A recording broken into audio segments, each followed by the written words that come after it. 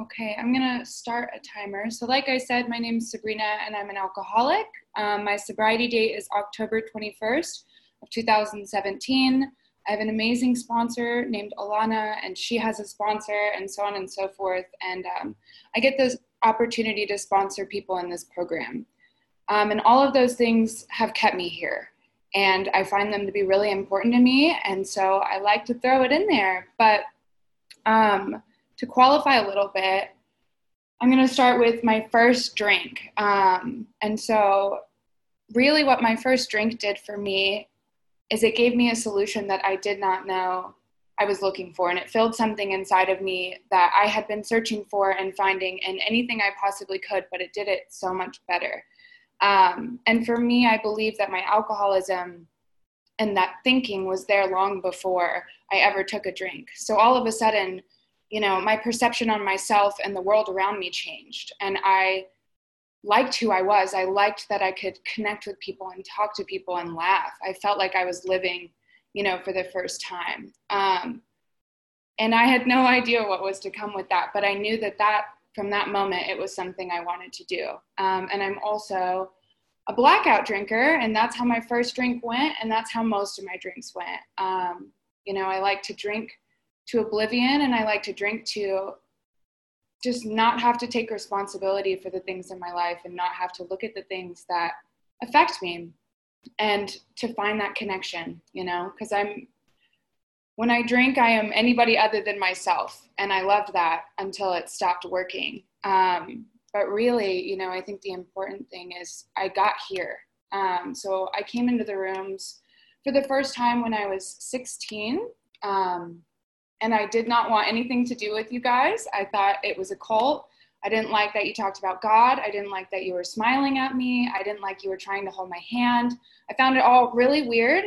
And I left and I got drunk, and I didn't think about it very much, but I didn't know how soon I would be back and how progressive this disease is, because I believe even walking into that room and knowing that there was something there, whether I liked it or not, shifted how I drank. And I do believe that it's progressive. And for me, it only got worse.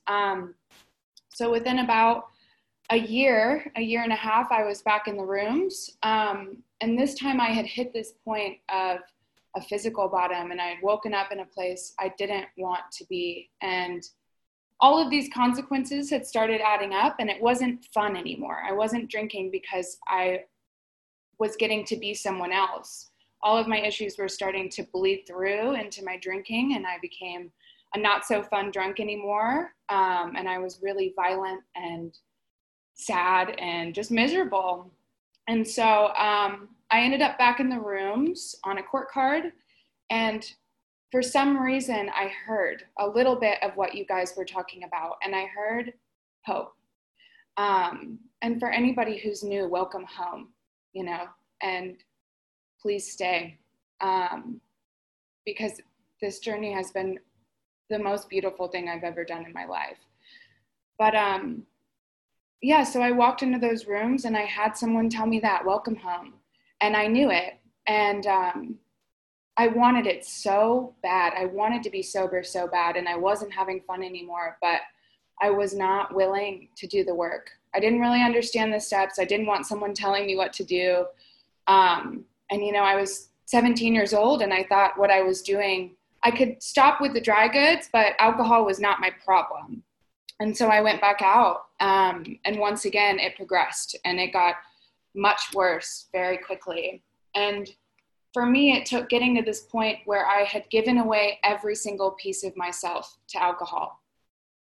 My voice, my spirit, anything.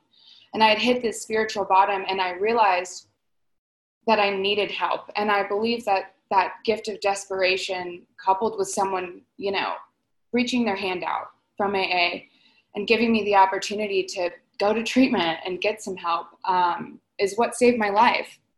And so I'm originally from Florida, and so I came out to Palm Springs, not really knowing what was going on or where I was, but I got on a plane and I did it anyways. And as soon as I got out, I started doing the work. I got a sponsor, and I got a woman who I related to. And I wanted what she had because she wasn't a victim. You know, I'd lived in this victim complex of thinking that the world was out to get me, and that, you know, everything that happened to me was someone else's fault. And if you lived the life that I did, you would drink like I did. And she didn't speak about her experiences that way. And I knew it was something that I wanted. And I knew for some reason, if I just did this work, you know, I had that little bit of hope that if I did the work here, you know, I could have that. And so I started doing the work slowly but surely. And I did none of it perfectly, except for that first step of really understanding where my life had gotten to and how powerless I was over alcohol. And even without the alcohol, I was still pretty unmanageable and pretty powerless. And I could accept that. You know, I could accept that I was an alcoholic, and I could see it because of the book and because I related to you guys and because of what you told me. And so I found a higher power, you know, that I could relate to and that I could have conversations with. And that took me a while of just fighting with myself, fighting my own self-will. And I continue to work the steps, and I still do.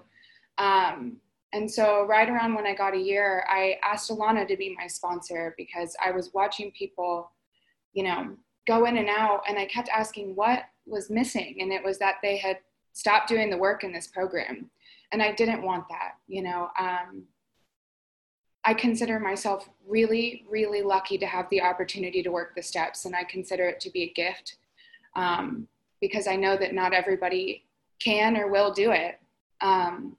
But I asked Alana to be my sponsor because I felt the same way. My first sponsor was an absolutely amazing woman, but I wanted that extra growth. I wanted to know what it was like when things came up in my life that I needed to do sober, you know. I came in at 18 and I didn't know how to live, and I still don't know sometimes, but because of her and because of the people that I have in this program, and really because of my connection with a higher power, I have learned how to live life a little bit, you know. And it's not even the outside things that I've been able to accomplish. Those are bonuses. They're wonderful, and I am so grateful for the life that I have. But it's the fact that I have these connections that I had been searching for my entire life, that I never thought were going to be possible for me. And all of a sudden, you know, it was like when I did the steps and I got in the middle of this, and especially with sponsoring, you know, other people, I started to see, it was almost like seeing the world in color for the first time, where I can look at myself in the mirror and I can love myself.